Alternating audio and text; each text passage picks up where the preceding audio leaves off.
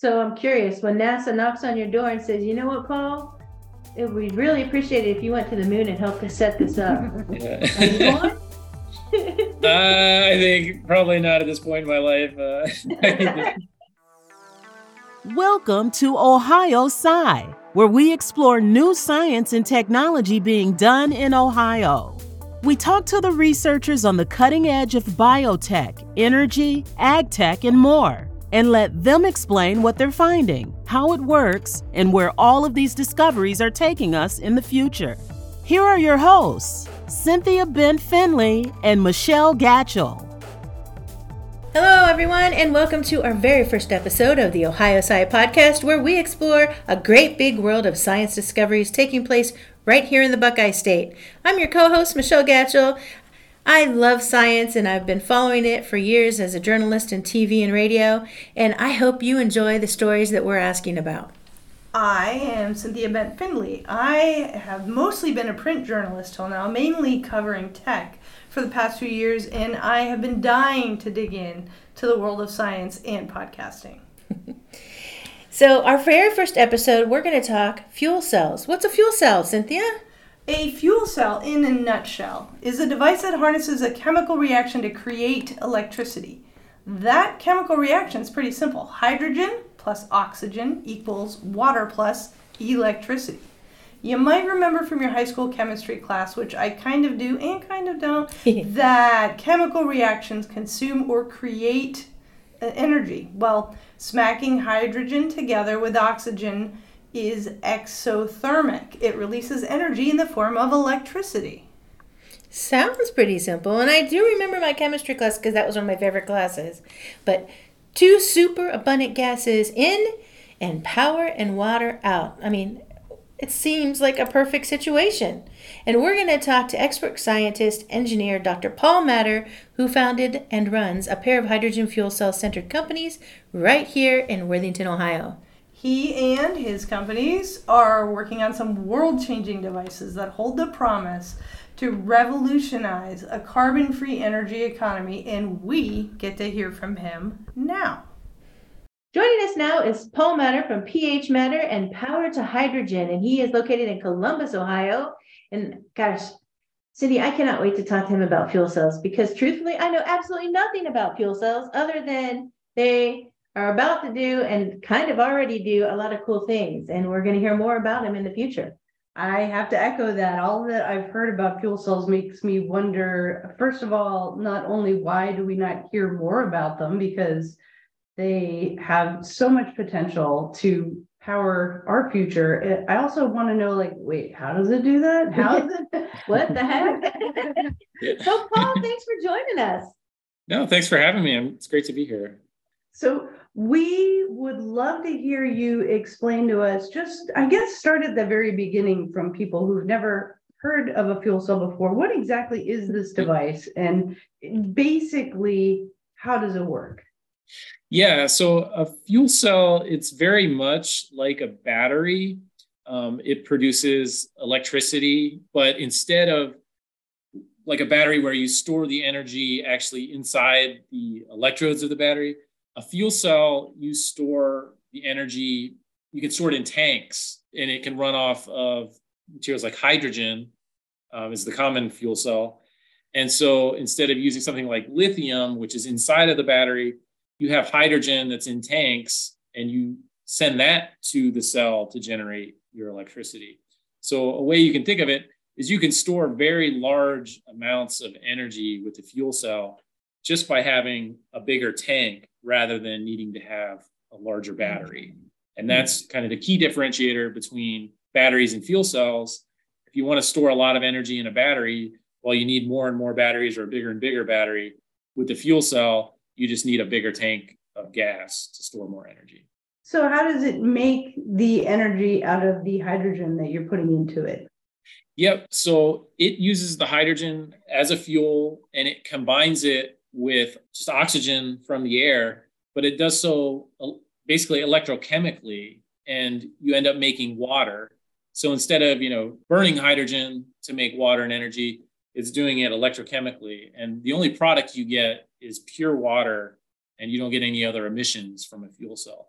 That's why it's a great way to produce energy and power without polluting the environment, without creating any greenhouse gas emissions or other emissions that you get with traditional fuels. And when you say the byproduct is water, is it hot and it comes out as steam into the air, or is it like all of a sudden pouring out water? Yeah, so it's humidified air basically that comes out of it. And there are going to be droplets of water, but that's really all that's coming out of the exhaust of the fuel cell system is just that, air and water that were produced, within the fuel cell while it's operating. So. And electricity, right? A flow. And the electricity is what you're using out of that, the fuel cell to power a motor or for other applications. What are some of those other applications? Yeah, so a fuel cell can be used to power a car, can be used to power trucks. There's development for fuel cells to power trains, provide backup power for hospitals and data centers. It's really good for any application where you need energy storage, but it's particularly well suited for those applications where you need very long duration energy storage. Because as I mentioned, you just need a bigger tank to store more energy. So the first application we'll probably see on the road is for long haul trucks because they need to operate almost all day. And it's easy to store more energy if you just have a bigger tank rather than if you needed to store a bunch of batteries to power a long haul truck, you would start to cut in to the amount of load that a truck could basically carry. So that's probably the first application we'll see on the road, but we're seeing already applications happening in things like warehouses, like distribution centers that operate that use forklifts that operate 24/7. That's a great application for fuel cells because basically these forklifts are operating around the clock. And they're inside, so they can't run off of traditional fuels because of the emissions that you would get in the warehouse. And if you had to use batteries for these applications, you'd have to swap out the batteries or recharge them multiple times per day. With a fuel cell system, you just simply refill it with the hydrogen and it goes on its way. Those are already in a bunch of warehouses as we speak, right? Aren't there some huge retail users using? Yep. The biggest application today is for retail distribution centers, so like Amazon and Walmart. Those are the two biggest users right now of these fuel cell forklift trucks. And it's expected that will grow to other applications, and it's already started to happen. Are fuel cells also used for things that don't move? I thought I heard that Google was powering, buildings with stationary fuel cells.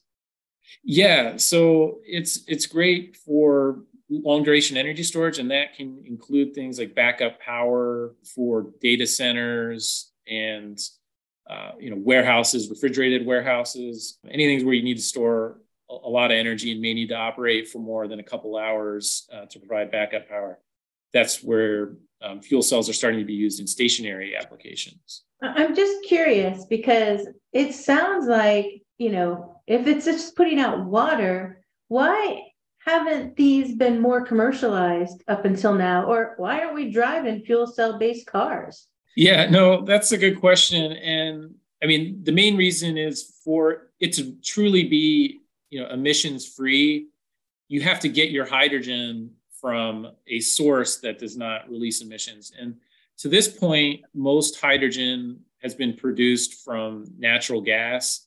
So you still are producing some emissions during the production of hydrogen. But what we're starting to see is more and more what we call green hydrogen, which is hydrogen produced from renewable energy. And as that starts to proliferate and as the infrastructure for green hydrogen builds, that's when we're going to see more and more adoption. And we're starting to see it in places like Europe and even in California. But as more and more of the electrical grid adds renewable energy, there's going to be more and more opportunity to produce green hydrogen at a low cost, and the infrastructure is going to build. Can you talk a little bit about, I've heard about that in the media, green hydrogen, blue hydrogen, gray hydrogen. What are they talking about? Yeah. So there's different colors that are assigned to hydrogen. Even though all hydrogen is clear, it's the same color. It's colorless. But depending on how it's produced, it's usually assigned a color to kind of indicate how clean it is. So gray hydrogen, that's the traditional hydrogen produced from natural gas. And when it's produced from natural gas, it produces greenhouse gases, carbon dioxide, essentially. But there's other types as well. You can produce hydrogen from nuclear energy, and that's called pink hydrogen. You could produce hydrogen from natural gas, but you could easily capture the carbon dioxide that's produced and sequester it. Like, for instance, put it into a cavern in the ground where it's not released to the atmosphere, or use it for some industrial process. That's called blue hydrogen. So you can produce the hydrogen from natural gas, but you're not actually releasing the natural gas or the CO2 into the atmosphere. And then green hydrogen, the type of hydrogen my company is really focused on, that's produced entirely from renewable energy, and there are no emissions associated with that production. And what do we mean by renewable energy? Are we talking like the big fans that we see out there? Are we talking like a water wheel? Yeah, typically we're talking wind turbines and solar panels are the two major routes for producing green hydrogen. And the reason green hydrogen is a great fit for those forms of renewable energy is because solar and wind are both variable. Some days you may have clouds and some days you have lots of sunshine. With the wind, you may have wind for a couple of days and then it's not windy for a day or two. So typically you have to over-install renewable energy for, the base load that you want to have the energy provide for. So you will end up with periods where you have too much renewable energy. And when that happens, you need to do something with that excess energy. And it's very expensive to store all that energy in a battery if it needs to be stored for more than an hour or two. And so that's where green hydrogen can come in. You can basically, when you have that excess energy, you can top off your battery. But once that battery's topped off, then you can take that excess energy and start producing hydrogen, which can be stored at a low cost in a tank and stored for a very long time. Maybe you store it and you use it 6 months later if you produce it in the summer and you need more energy in the winter. So that's how, hydrogen can play a key piece in the puzzle of, as we travel more and more to renewable energy, it helps to kind of balance that demand and helps level out the grid when you're talking about supply and demand of renewable energy. So what technologically has changed? Why have we not been storing excess renewable power from the grid in hydrogen for decades now? What's new? Yeah. So, what's one thing that's new is the price of renewable energy has really started to drop over the last decade.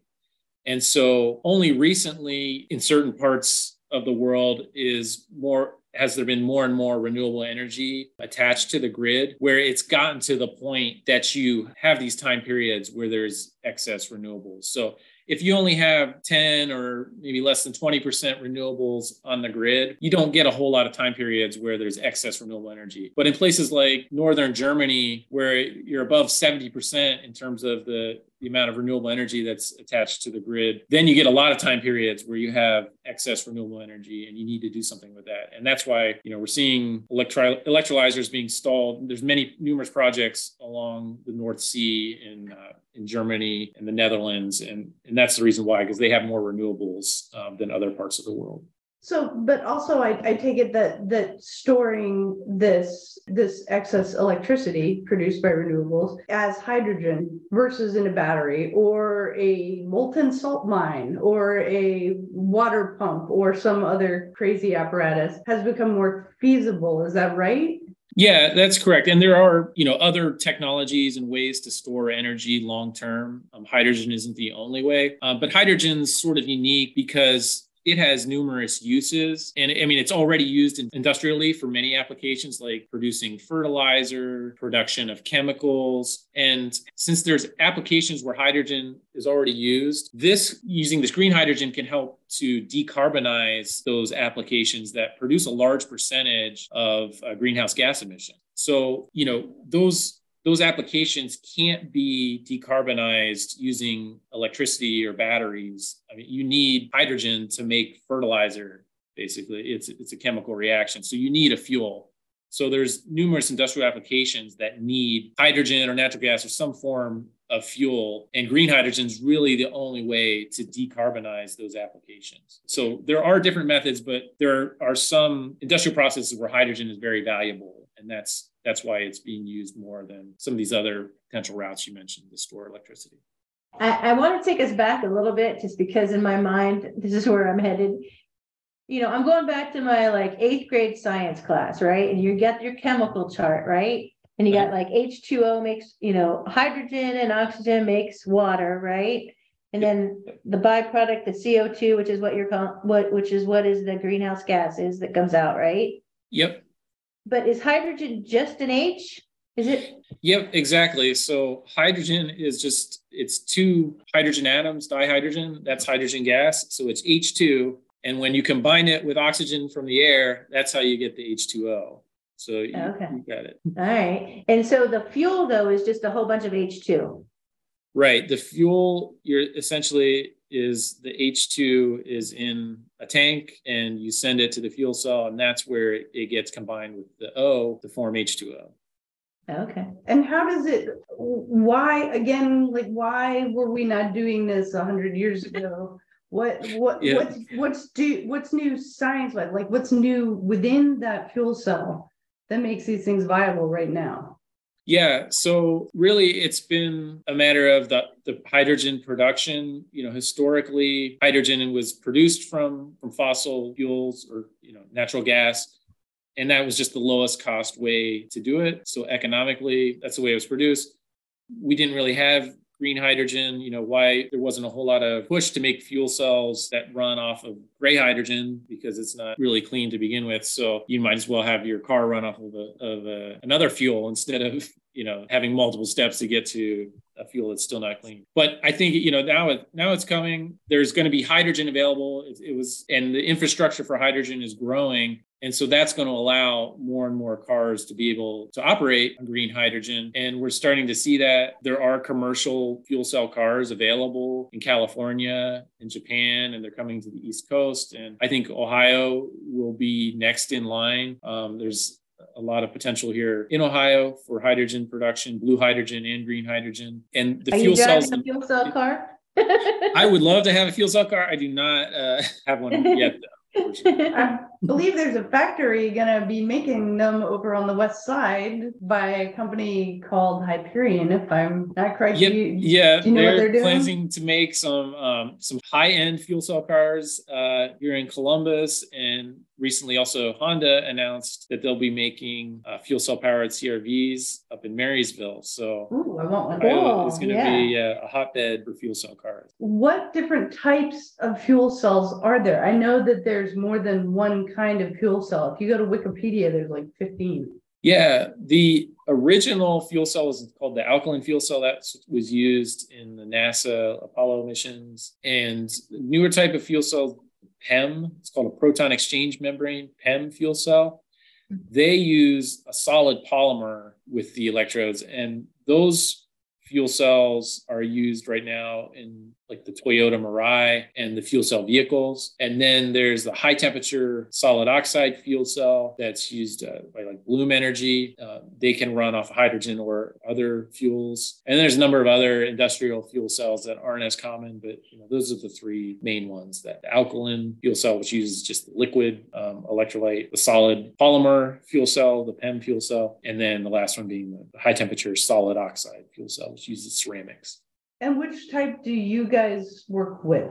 Yep. So we make catalyst for the lower temperature, both the alkaline and the proton exchange membrane fuel cells. And our electrolyzer is based on a hybrid approach. It uses membranes and alkaline.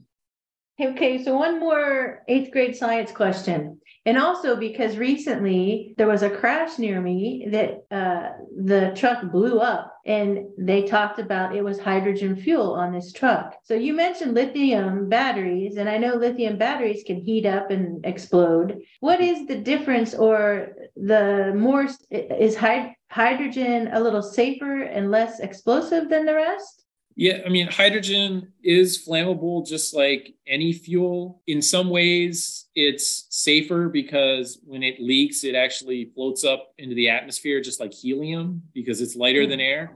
So you don't get, fuel pooling on the ground that's flammable, but it's typically stored in pressurized cylinders. So you have, an additional safety factor there with the high pressure cylinders. So yeah, it's just a matter of engineering the safety. And that's something, the automotive companies do. So, a lot of people, I tell them about fuel cells and hydrogen and they start to think of the Hindenburg, that's kind of the initial reaction, but, we've come a long way since then. And really it's nothing you should worry about more than the gas in your propane grill or the gas in your automobile. It's a fuel just like those. Well, so let's talk about specifically pH matter. What are you guys focusing on in the hydrogen fuel cell world? Yeah, so I think our kind of claim to fame is development of materials that are used in fuel cells. And so we have for a long time have been working on catalysts, which are basically the part in the fuel cell that helps to combine the hydrogen with the oxygen electrochemically. And a big push we've been working on recently is making catalysts that will last longer so they can be used in heavy duty trucks, which need to stay on the road for 1 million miles. So that's a big area of focus that we're working on. We've also developed unique catalysts that can allow a cell to be both a fuel cell, so generating power from hydrogen and oxygen, and an electrolyzer, which is a device that splits water into hydrogen and oxygen. And so we have a single set of cells that can do both using our catalyst. And that's been funded by NASA for an energy storage project we're working on. What would NASA use such a device for? Yeah, so it's very similar to what I was talking about, the uses on Earth. So NASA is looking to establish bases on the moon. And what's interesting is on the moon, the night lasts almost 350 hours. It's not like on Earth where, nighttime's about 12 hours. So and the form of energy that's used on the moon is solar energy. So you have solar energy during the day for 350 hours, but then you need a way to store that energy and basically produce power at night. And that's where the fuel cells are a perfect fit, because instead of taking 5 tons of batteries to power a lunar base, they can take less than 1 ton of hydrogen and water and tanks to store energy at night in a reversible fuel cell system. And that's actually very important, that mass that it takes to launch up to the moon. That's very expensive. It's something close to $1 million a kilogram. That's not the exact number, but when you think about, you can save, several tons of launch weight, you're saving $1 billion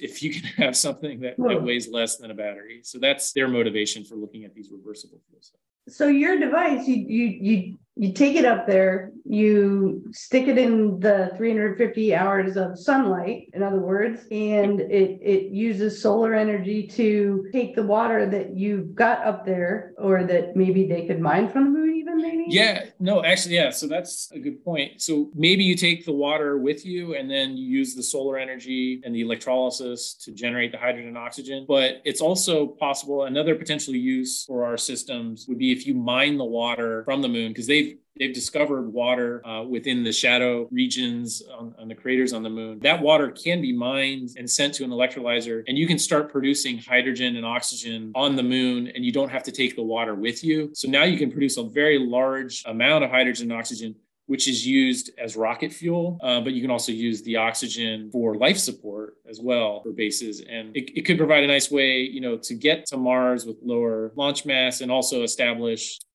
what they call in situ resource utilization. So you can start to generate oxygen locally and have basically oxygen for people to breathe that are staying on. Wow, that's cool. And in the beginning, then you've got your, when you get there, you've got your closed loop system, I guess, where you're just taking apart the water and getting electricity out of that situation and putting more electricity in from the sun and putting the water back together, right? Yeah, that's exactly. The more you can close the loop, then the less mass you need to take with you when you go to the moon. And it's something also, on Earth, we want to close the loop because we don't want to release greenhouse gas emissions. So, the use cases are, although completely different planets, there's similar reasons you want to close that loop, have it be sustainable or to have less launch mass. So there's reversible hydrogen fuel cells, which is the taking water apart and making it hydrogen and oxygen. Is that right? Yeah. So it's basically a single set of cells that can do both, splitting the water and then also recombining the hydrogen oxygen to form water. So, we're probably talking 2025, 2026 till we're doing the first, missions that have this on it, as a test in space. Yeah, hopefully, by the 2030, we're talking about using it on the moon and, future missions on Mars. That's so cool. So many of these fantastical space gadgets you hear them talked about being used in 2050. Yeah. This is very cool. I mean, there's a lot that goes into it, and there's things you don't think of when we're just testing it in the lab, that has to survive and be able to handle to go into outer space. It does take a long time, a lot for these technologies. It's not surprising that stuff is pushed out further. So I'm curious, when NASA knocks on your door and says, you know what, Paul, we'd really appreciate it if you went to the moon and helped us set this up. Yeah. Are you going? I think probably not at this point in my life. Looking for that kind of travel. So, okay. You never know. Just a quick. There was probably a day when I wanted to be an astronaut, but I think those days have passed. I'm excited for Ohio and you. Very, very fascinating to hear about. And from what I had understood, maybe you can expand on this a little bit more. The one of the other things that makes your reversible fuel cell a commercially viable technology is the fact that you've been able to get the cost of making that hydrogen, making that fuel down to close to the cost of putting gas in your car or whatever other fuel that a building would be running or something like that. Yeah, getting the cost down of the hydrogen is really going to be the key thing. And there's multiple factors that go into that. So, there's the cost of the electricity that you're using is a big factor. But, one of the things that we're designing with our systems for hydrogen production is that they can turn on and off quickly and basically capture that electricity when the prices are low. So that's an important thing we've designed into our systems to lower the cost of the green hydrogen. And then the other thing is the equipment itself is expensive. So we're designing systems and using our knowledge of the catalyst to really lower the cost of those components. Because traditional electrolyzers, they may use a lot of expensive components like platinum and iridium that really drive the cost up. So that's something we put a lot of focus into, is lowering the cost of those materials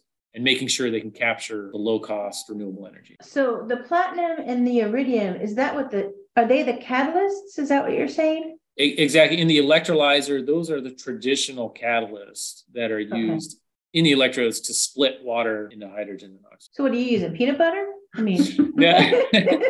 So we use, common transition metals. So things like iron and nickel. And then we use a very, very tiny amount of precious metals to help give us the most cost-effective approach, because precious metals are used in catalysts. And you may not know this, but, in your car, you have catalytic converters. And I think about 90% of everything that's produced, at some step along the way, there was a catalyst that was used in its production. It's something my professor from Ohio State, Professor Umar Ozkan, used to always mention when she was talking about catalysts. So precious metals are traditionally a great catalyst because they don't rust, they don't get oxidized. So that helps them work in the chemical process, actually. And that's one of the reasons they're very expensive and rare, because they have industrial uses, but it's not helpful if you're trying to make a low-cost piece of equipment. So that's something we've really focused on, is minimizing the amount of those precious metals that are needed to do this process. So kind of last question. In Ohio, because, Ohio, we like to think is the forefront of the world. What other science or uses for hydrogen do people are working for? Yeah, so I think there's a lot of interesting industrial processes that people maybe aren't aware of, that can use hydrogen. So the biggest, I think, is going to be fertilizer. So that's production of ammonia, which is used to make fertilizer. And that's what we need, to put on the soil to make crops grow and get our food. So, green hydrogen is going to help make that process basically renewable and sustainable. There's also uses for making things like glass or high temperature ceramics. That process needs really high temperature heat, and using hydrogen and oxygen is a great alternative to using natural gas for the high temperature heat to make that. So Toledo is, obviously a hotbed for glass production. And so green hydrogen in the glass making process is something I think we'll see in Ohio in the future. And then steel production. Right now, steel is made from coal, is usually the reactant that's used with the iron oxide to make iron. But you can use hydrogen and make green steel. And that's something that's being adopted in Europe. But I think, Ohio with the steel making roots, it's a good potential use for green hydrogen here in Ohio is to make steel. So, and then there's numerous other applications I'm leaving out, but I think those are the ones, when we're talking about Ohio, and that applied a lot to what's going on in Ohio with agriculture, steel, glass production. That's where green hydrogen is going to play a role. When you think about it, it's unbelievable the potential it has. You're essentially talking about taking industry from having to grab fossil fuels out of the ground and refine them and then ship them thousands of miles and then put them into your vehicle or your power plant to on-site production And of fuel. regeneration. Yeah, it helps to decentralize potentially, and you can just distribute electricity or have local, renewable energy as your source that makes the hydrogen. But yeah, it could cause a bit of a paradigm shift in how that is done, because that's another thing I forgot to mention. I talked about, the electricity is important to get the cost of green hydrogen down, and the equipment is important, but also the distribution of hydrogen is the other factor. And so with systems that can be installed on site, you can produce the hydrogen where you need it, and you don't have to transport a fuel, through a pipeline or on a truck to get it to where it's needed. It can just be made using water and electricity if you have that available on site. So that can also cut back on the cost and make green hydrogen a better option than using a fuel that has to be delivered. Yeah. Talk to us a little bit about how how the federal government is betting on hydrogen infrastructure, on reversible fuel cells and other green hydrogen producing technology. Yeah, so there's the bipartisan infrastructure law was really a big deal for the hydrogen industry because it provides incentives for people who are producing the electrolysis systems in the United States. And why that's important is because I think, what we saw with the solar industry is that there were a lot of companies who started making solar panels in the US, and then China sort of subsidized the manufacturing, and a lot of the solar panels now are produced in China. And they don't want to see that happen with the hydrogen industry. They want to provide incentives because hydrogen is going to be an important part in so many different industries. We want that equipment to be produced in the United States. So they're investing in incentives to help manufacturers scale up here in the US. And then also there are these hydrogen hubs that you may or may not have heard about in the news, but that's going to be additional funding to establish the infrastructure for the production of hydrogen and the use in many of these applications that I've been talking about. And that brings us back to Ohio, I believe. Aren't we hoping to become one of those hubs? Yeah, so I think the last I checked, there were, 33 proposals for hubs that advanced to the next stage. And 2 of those were in Ohio or involved Ohio organizations. So there's a good chance that Ohio will be selected for at least 1 or 2 hubs. Potentially one is more associated with pink hydrogen, and that's more Northwest Ohio. And then Eastern and Central Ohio is associated with a blue and green hydrogen hub that's also in partnership with West Virginia and Pennsylvania. So I think there's a good chance, at least 1 or both of these hubs could be awarded, and there'll be some more funding to help establish the infrastructure here in Ohio. So what kind of science still needs to happen? What kind of research still needs to happen to get us to this hydrogen future where power is produced on site and we're using hydrogen, cars to drive around in? There's a couple things we're doing, as I mentioned, the catalyst, reducing the cost there to make the system cost lower. Also just the systems and the material so that they can cycle on and off very quickly. There's a lot of engineering and science that goes into that. And that's something we're very focused on. A third thing, which I haven't mentioned yet, is it's called process intensification. So it's essentially you have less expensive components in your process to make things work. So what we're doing is traditionally electrolyzers, they produce hydrogen, and then you need like a mechanical compressor to take the pressure of the hydrogen from low to high so it can be stored or transported. So we're developing an electrolyzer technology that can generate the hydrogen directly at high pressure. And that'll help because you could just put that electrolyzer on site and you can instantly have the high pressure hydrogen to fill up your car or go into other processes like production of ammonia without having to use the mechanical compressor, which is inefficient and expensive and requires a lot of maintenance. So eliminating those expensive components and consolidating them into fewer components is going to help bring down the system costs. And that's something we're working on. What other kinds of work has to be done? What other kind of gaps are there? Yeah, I mean, if you think about it, like automotive combustion engines, they've been around for over 100 years. And, it took a long time for the costs to come down and reliability to increase. And so that's where a lot of the work is now, is just getting the costs down, improving the reliability. You can always make them, if you can make them smaller, that's beneficial because it's less space on a car, for instance, and it's usually less material that you need to use to make them. So increasing the amount of power you can put through it, those are really the key research areas. There's also work involved with, as fuel cells are scaled up, being able to recycle them so that all the components are reusable and it can be, a sustainable solution. Some of the components now, they use a lot of like fluorinated polymers, which can be an issue. Those aren't easy to recycle and do have some harm to the environment. So yeah, there's a lot of different research areas, but it's mostly around those types of things.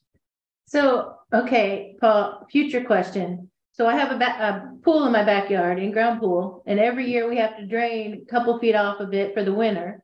Mm-hmm. How far are we from me having like right next to my water filter, a little container that can take that water and make it into hydrogen fuel?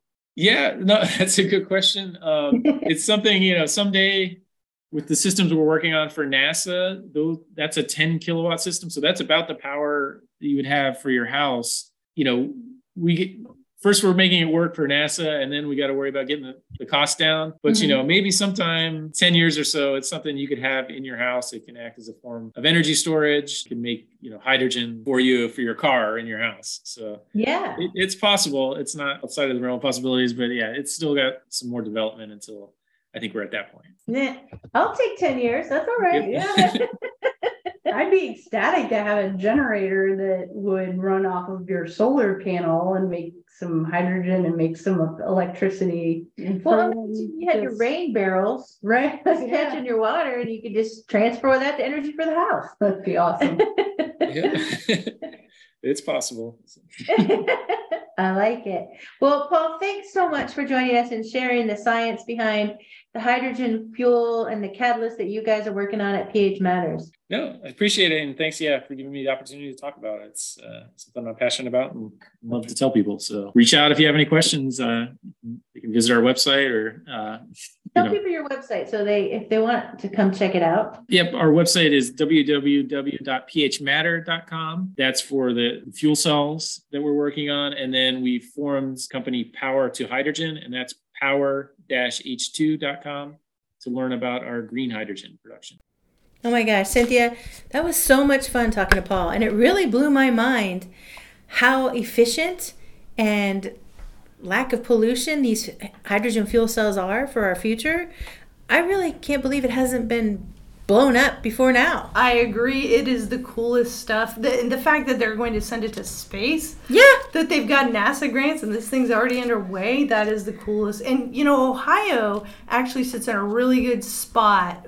Huge potential to become a hydrogen infrastructure hub. Hyperion Motors, that's another company, building a factory, manufacturing cars here in Ohio on the west side. 65-acre campus. World's first 1,000-mile vehicle that is powered by electricity from their fuel cell. It's amazing. The CEO says when that car arrives that it will arrive with technology for operators to convert water into fuel from your house. I love it. I got a big pool in the backyard. I cannot imagine just kind of putting in something in my pool and then charging my car. Sweet. Yeah. It's going to be cool. I got to tell you, I want to tease our next episode because, gosh, I know you and I got to do a taste testing of some of the first cultured meat in Ohio that actually was grown on matrix to grow meat. And it's amazing to me that someday we could be growing it on, meat made out of, I don't know, use your imagination. I think the phrase woolly mammoth has sprung up into the popular literature already. Oh, yeah, Willie. Can you imagine? We did talk about that meatballs were created from woolly mammoth cells. Crazy. Oh my God. I can't even imagine. Ate those. Yeah, but I want to try them. Yeah. So whoever created those, look us up. We're going to try it. But we got to try chicken made, so to speak. Yeah. And it was fantastic. I mean, it tasted like chicken. I hate, you say that about kind of all sorts of meats, but it really did taste like chicken. And the texture even was really cool. So I can't wait for y'all to hear when we talk to Taryn Wolf, the CEO of Matrix Food Technologies, about what they do.